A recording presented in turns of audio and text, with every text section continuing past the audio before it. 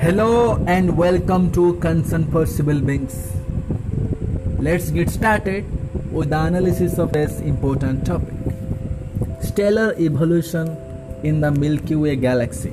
Studies showing stars of varied ages can coexist in open clusters provides clue to stellar evolution in the Milky Way galaxy.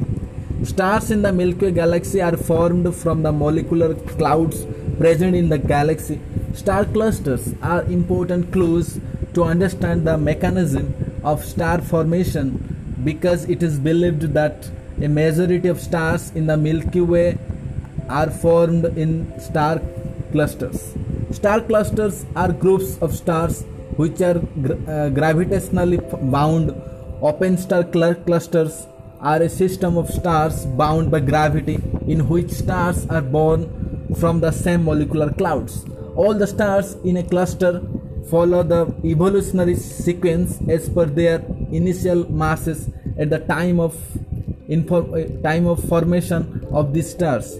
Open clusters are also important in proving the formation and evolution of the Milky Way galaxy as they are distributed throughout the galactic disk.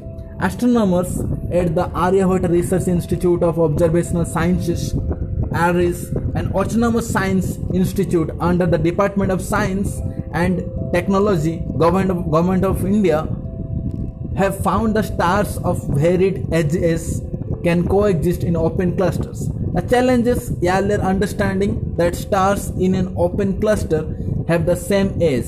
The scientists measured the light from the three pole-studied open clusters like NGC 381, NGC 2360 and Berkeley 68, observed using the 1.3 meter telescope at Devastal Observatory situated in Nainital for studying the evolution of stars in these clusters. They found two different stellar evolutionary sequences in the cluster NGC 2360, which has been observed in very few open clusters in the Milky Way galaxy until now.